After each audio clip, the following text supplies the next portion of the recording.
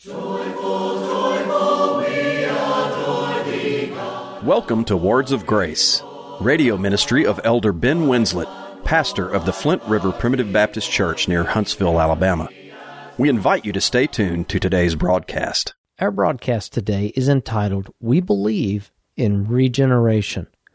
We welcome you to this week's edition of Words of Grace, and we're so very thankful that you have joined us for today's broadcast. If you are a regular listener, you know that we are presently undertaking a series on the teachings affirmed by historic Baptist and modern primitive Baptist, teachings that are reflected in what we call the Articles of Faith. We've taken up for consideration two strands of the Articles of Faith, that of Flint River, our church, dating back to 1808, and throughout the 1700s and the early 1800s, these represented the standard Baptist statement of faith in the United States, and that of Ebenezer, the church in which I was raised, also a very historic church, dating back to 1868. Now, just because these statements of faith are worded a little bit differently does not mean that they do not agree with one another. The doctrine contained in both of these statements are identical.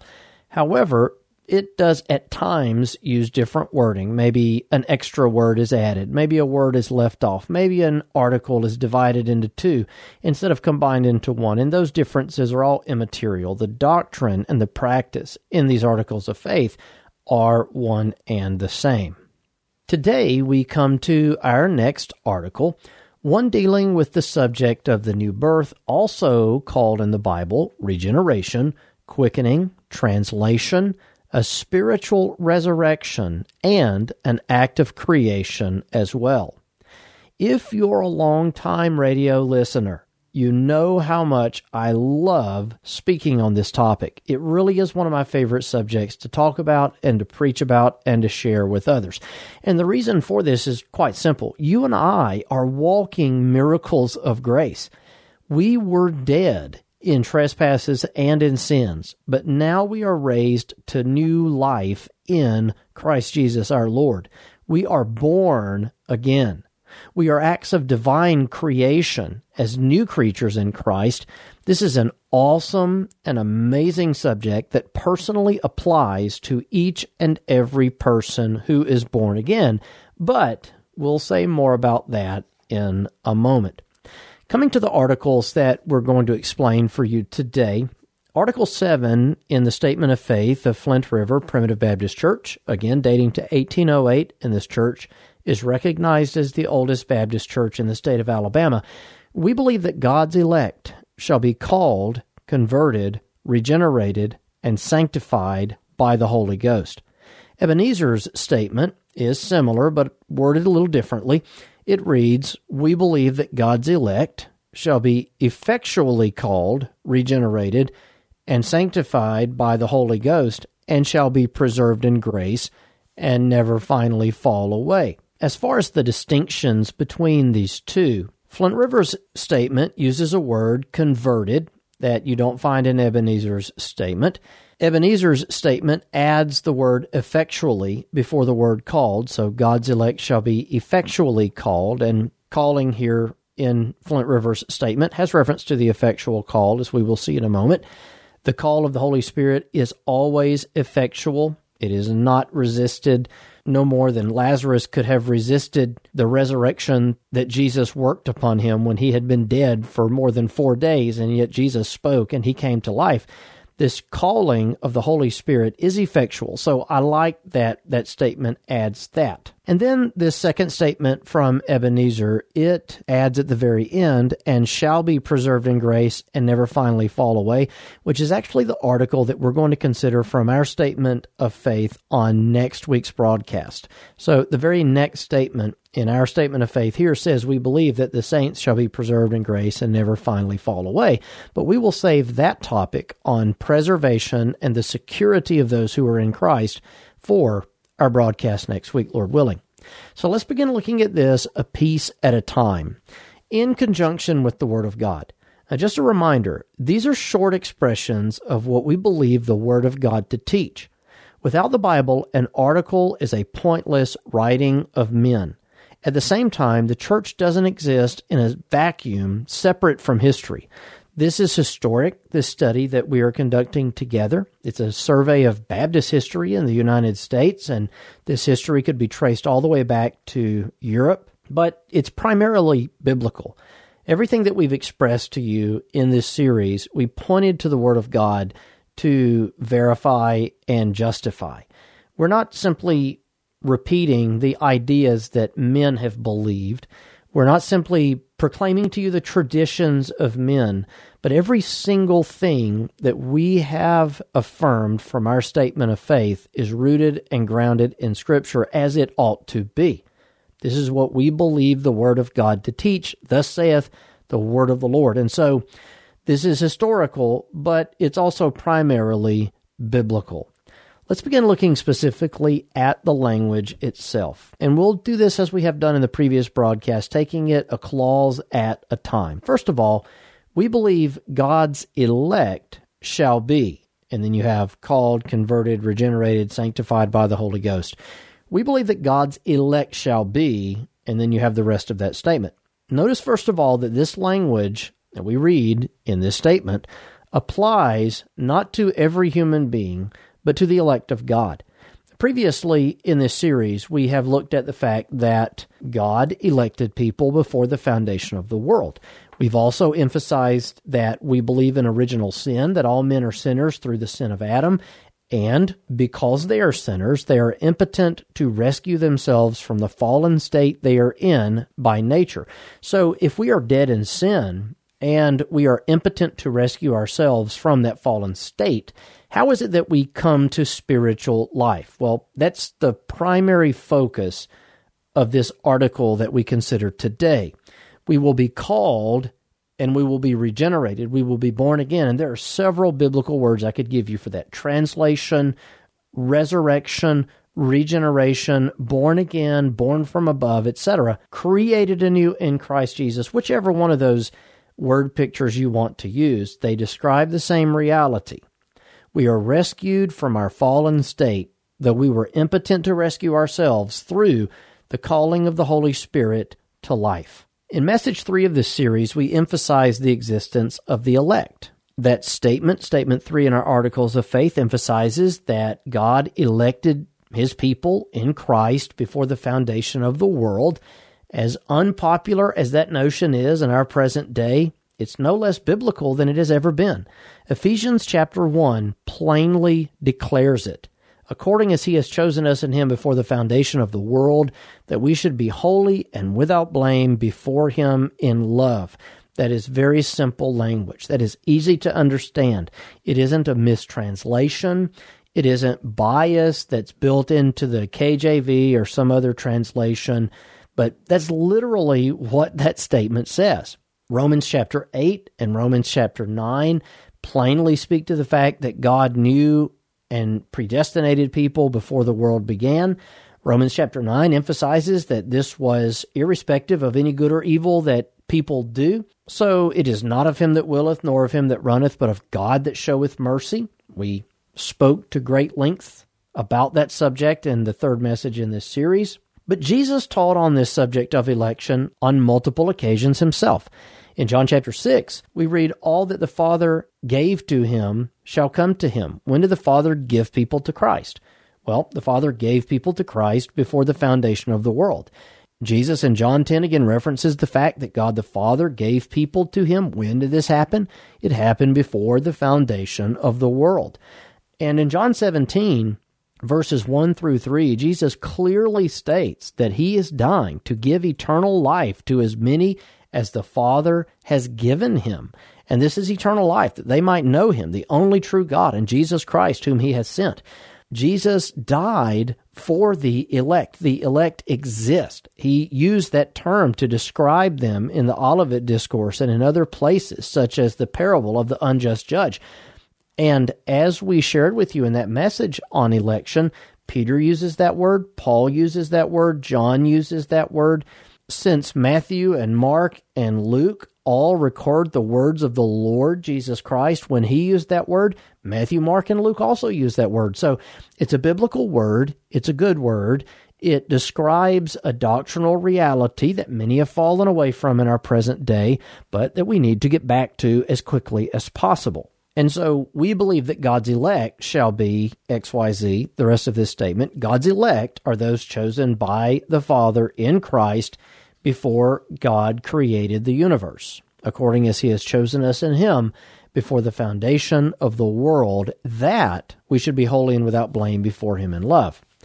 Now the language, God's elect shall be called. And I emphasize that word shall.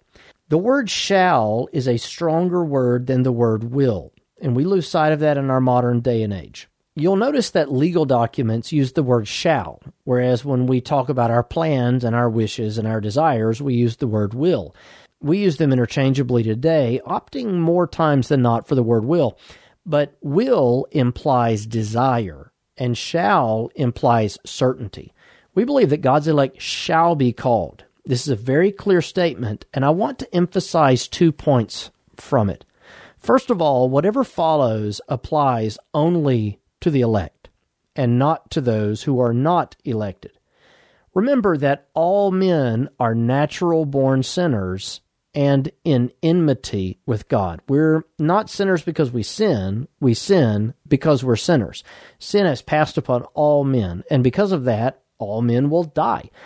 There's not a person in the history of the world who has not died. Every single sinful human being, every single natural-born human being came into this world as a sinner, and every single one of them who's not presently living have died.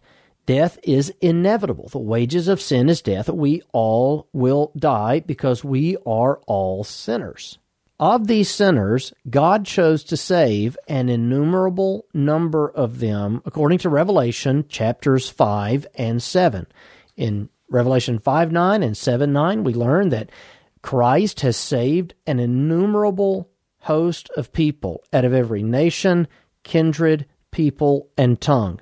Out of all the world, there are people that will be saved by Jesus, and they're saved by Jesus, again, because of God the Father choosing them before he created the universe. While he chose to save an innumerable company of people out of every nation, kindred, and tongue, some people are exactly where God found them. They are left exactly where Adam placed them, and they're judged according to their works. Revelation 21 describes people being judged according to their works, and yet we know that we are judged according to passages like Hebrews chapter 2, according to Christ. When God judges his people, he sees the righteousness of Christ, as we emphasized last week from 2 Corinthians 5:21. But there are people who are left exactly where Adam placed him. Now, what I want to emphasize out of this, and the point we're considering, is how this applies only to the elect. Those who are not elect, God simply passed over them, leaving them where he found them. God is active in ordaining the righteous to salvation, but for lack of a better term, God is passive in dealing with the wicked and their condition.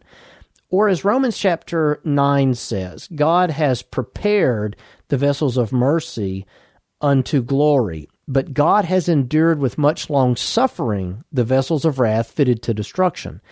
Adam made the wicked fitting to be destroyed. He did that. His transgression caused that. And throughout their lives, they lived in the depths of that depravity. And as they're judged in the final day, they're judged according to their works. It's punitive. It's what they deserve. Now, before we get high-minded, understand that is exactly what we deserve. That's where we deserve to be. We're saved not because we're better than other people, but we are saved by grace, and grace is defined as unmerited favor. By definition, grace is unmerited favor. And so God simply leaves them where he found them. They are endured with much long suffering, these vessels of wrath fitted to destruction, and they will be judged according to their works. But this calling, this sanctifying, this regenerating, this creating anew, whatever biblical expression, this new birth applies only to the elect. This means we don't believe anyone who is not elect will be called. Now, if that's scary to you and you think, well, am I a person that's called? Do you love the Lord Jesus Christ? Do you believe in the Lord Jesus Christ? You love him because he loved you first. You believe in him according to the working of his mighty power, which he wrought in Christ when he raised him from the dead. You believe because you are a product of God's grace. You have been born again. You are a walking miracle. And that's why you believe when the natural man receives not the things of the Spirit of God, because they're foolishness unto him. Second of all, from this statement, God's elect shall be called. All of the elect will be called. So no one not elect will be called. At the same time, all of God's elect shall be called, sanctified, etc. Every single one of them without the loss of a single one. It is impossible for one elected not to be called by the Holy Spirit. And I would just point out for the record that this calling of the Holy Spirit, we have reference to the vital phase of salvation. There's a covenant phase of salvation when God the Father chose you before the world began. There is a legal phase of salvation when Jesus redeemed you, saved you, justified you upon the cross. But this is the vital phase of salvation, when the Holy Spirit personally enters into your heart and you pass from death and sin to life in Christ. What most Christians mean when they say saved in our barely theological age. All of the elect will be called because Romans chapter 8 plainly says that every single foreknown and predestinated person shall be called, they shall be justified, and eventually they will be glorified. Notice this, Romans chapter 8, verse 29. For whom he did foreknow, he also did predestinate to be conformed to the image of his Son, that he might be the firstborn among many brethren. Listen to this. Moreover, whom he did predestinate, them he also called. And whom he called, them he also justified. And whom he justified, them he also glorified. The same group moves from phase to phase of their salvation. You have foreknowing and predestinating, calling, justifying, and the very same group that is foreknown shall be the very same group, one and the same, with those who are glorified, without the loss of a single one. By the way, concerning these truths, Paul would say, what shall we say to these things? If God be for us, who can be against us? In verse 31. And in verse 33 of Romans 8, who shall lay anything to the charge of God's elect? It is God that justifieth. As Jesus said in John chapter 6, he would lose nothing that the Father gave him. He says, this is the Father's will, that of all which he hath given me, I should what? I should lose nothing, but raise it up again at the last day.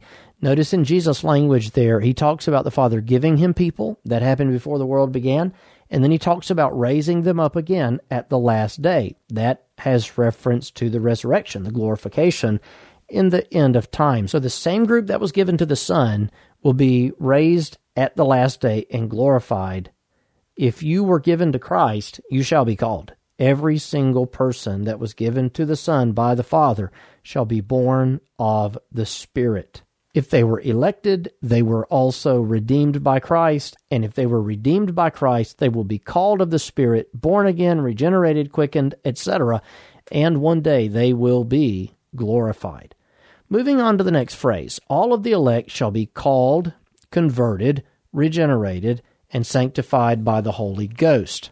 Each of these statements refer to the same thing, the new birth. Now, a note on the word converted. At the time this was written, the word convert was used interchangeably with the word born again, and so that's what they mean. They don't mean to imply that every single elect person will necessarily become a baptized disciple of Jesus. Can an elect person that dies in infancy become a baptized disciple of Jesus? No. But we know that Jesus saves these little unborn babies. So obviously converted there doesn't mean that they'll all become baptized, affirmed Christians. And this could speak to people in many other conditions, those who are mentally handicapped, those who live in areas where God had elect, but the gospel was not preached. God will save each and every one of his people. The Spirit, like the wind, blows when and where he pleases, as you read in John chapter 3 and verse 8.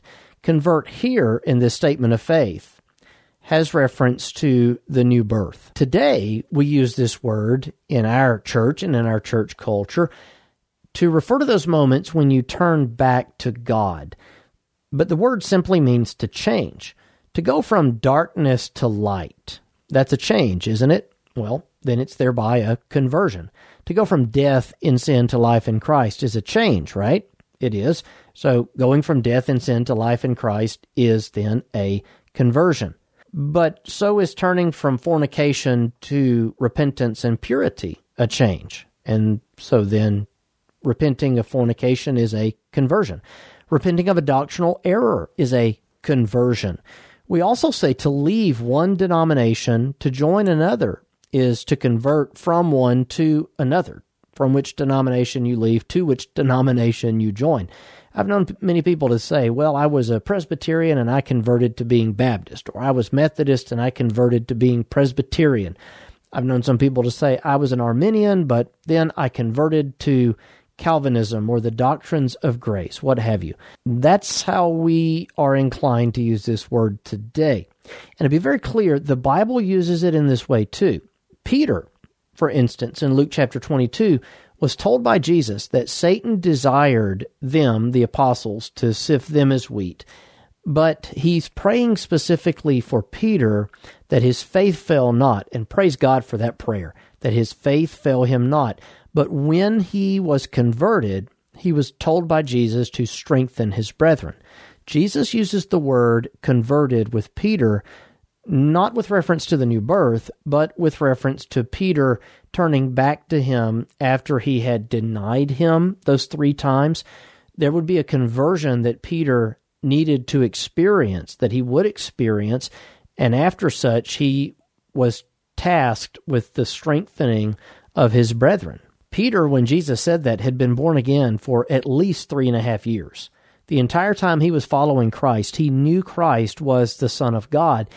And according to Jesus in Matthew chapter 16, that had been revealed to him by the Father.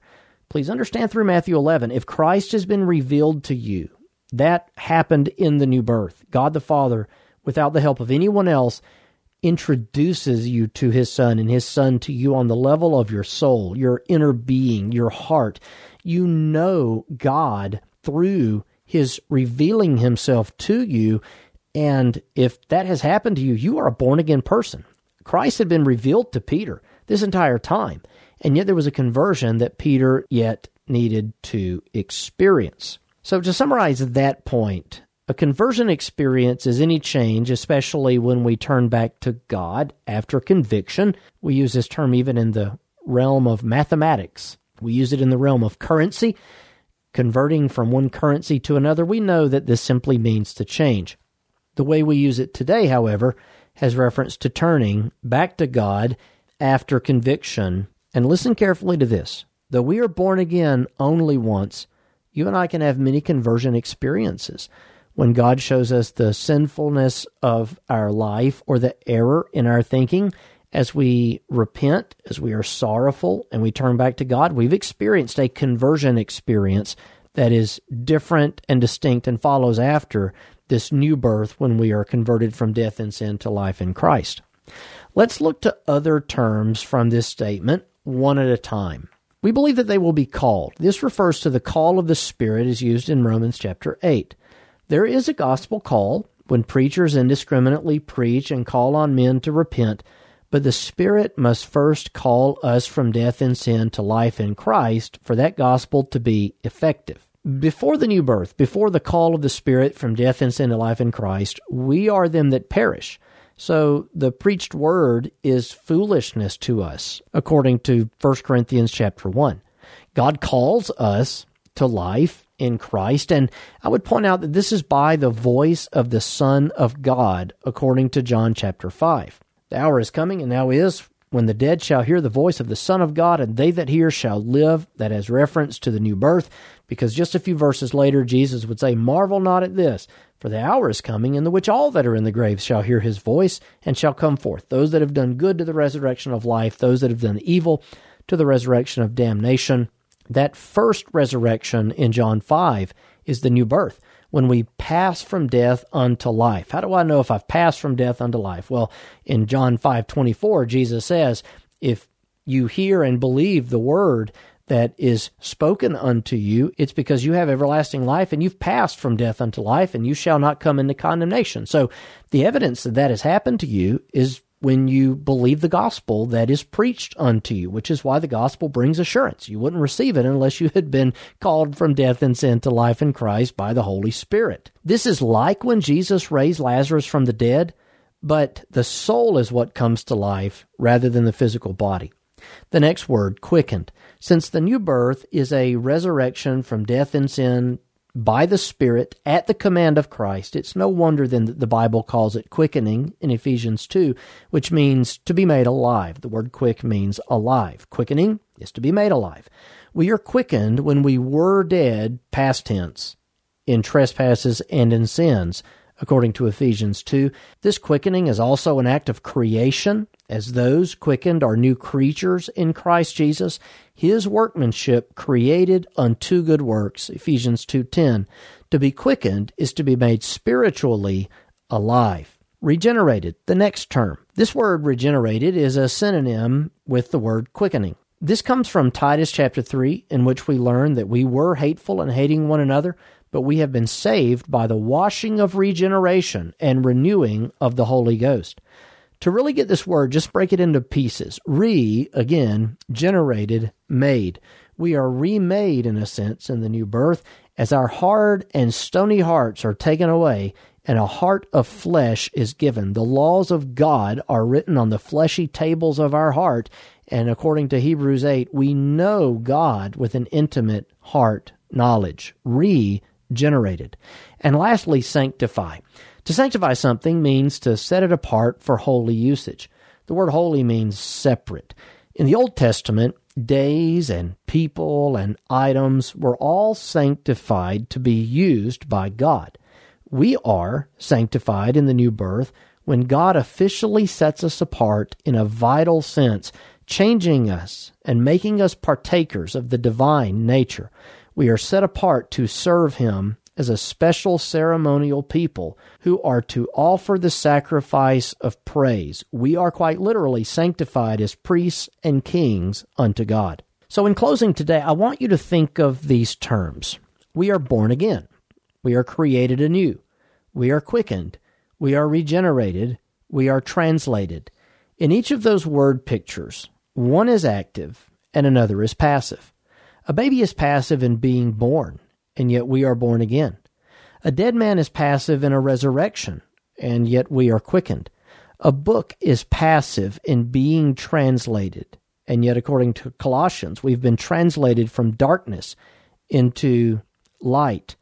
The universe was passive in being created, and yet we are new creatures in Christ Jesus. In every one of these, God is active, and we are the passive recipients. And so praise God for His marvelous grace as we are quite literally walking miracles. Again, I'm Ben Winslet, thanking you for listening to Words of Grace today, inviting you to write and let me know that you've received today's broadcast, and also to tune in again next week at this time. Until then, may the Lord's richest blessings be yours, is my prayer. We're marching to Zion, beautiful, beautiful Zion. We're marching upward to Zion, the beautiful city of God. If you enjoy the messages you hear on Words of Grace, consider this your invitation to visit a Primitive Baptist church in your community. An online directory is available at marchtozion.com. Copies of this and other broadcasts are available for download on iTunes and on our website. And finally, Words of Grace is a listener-supported program.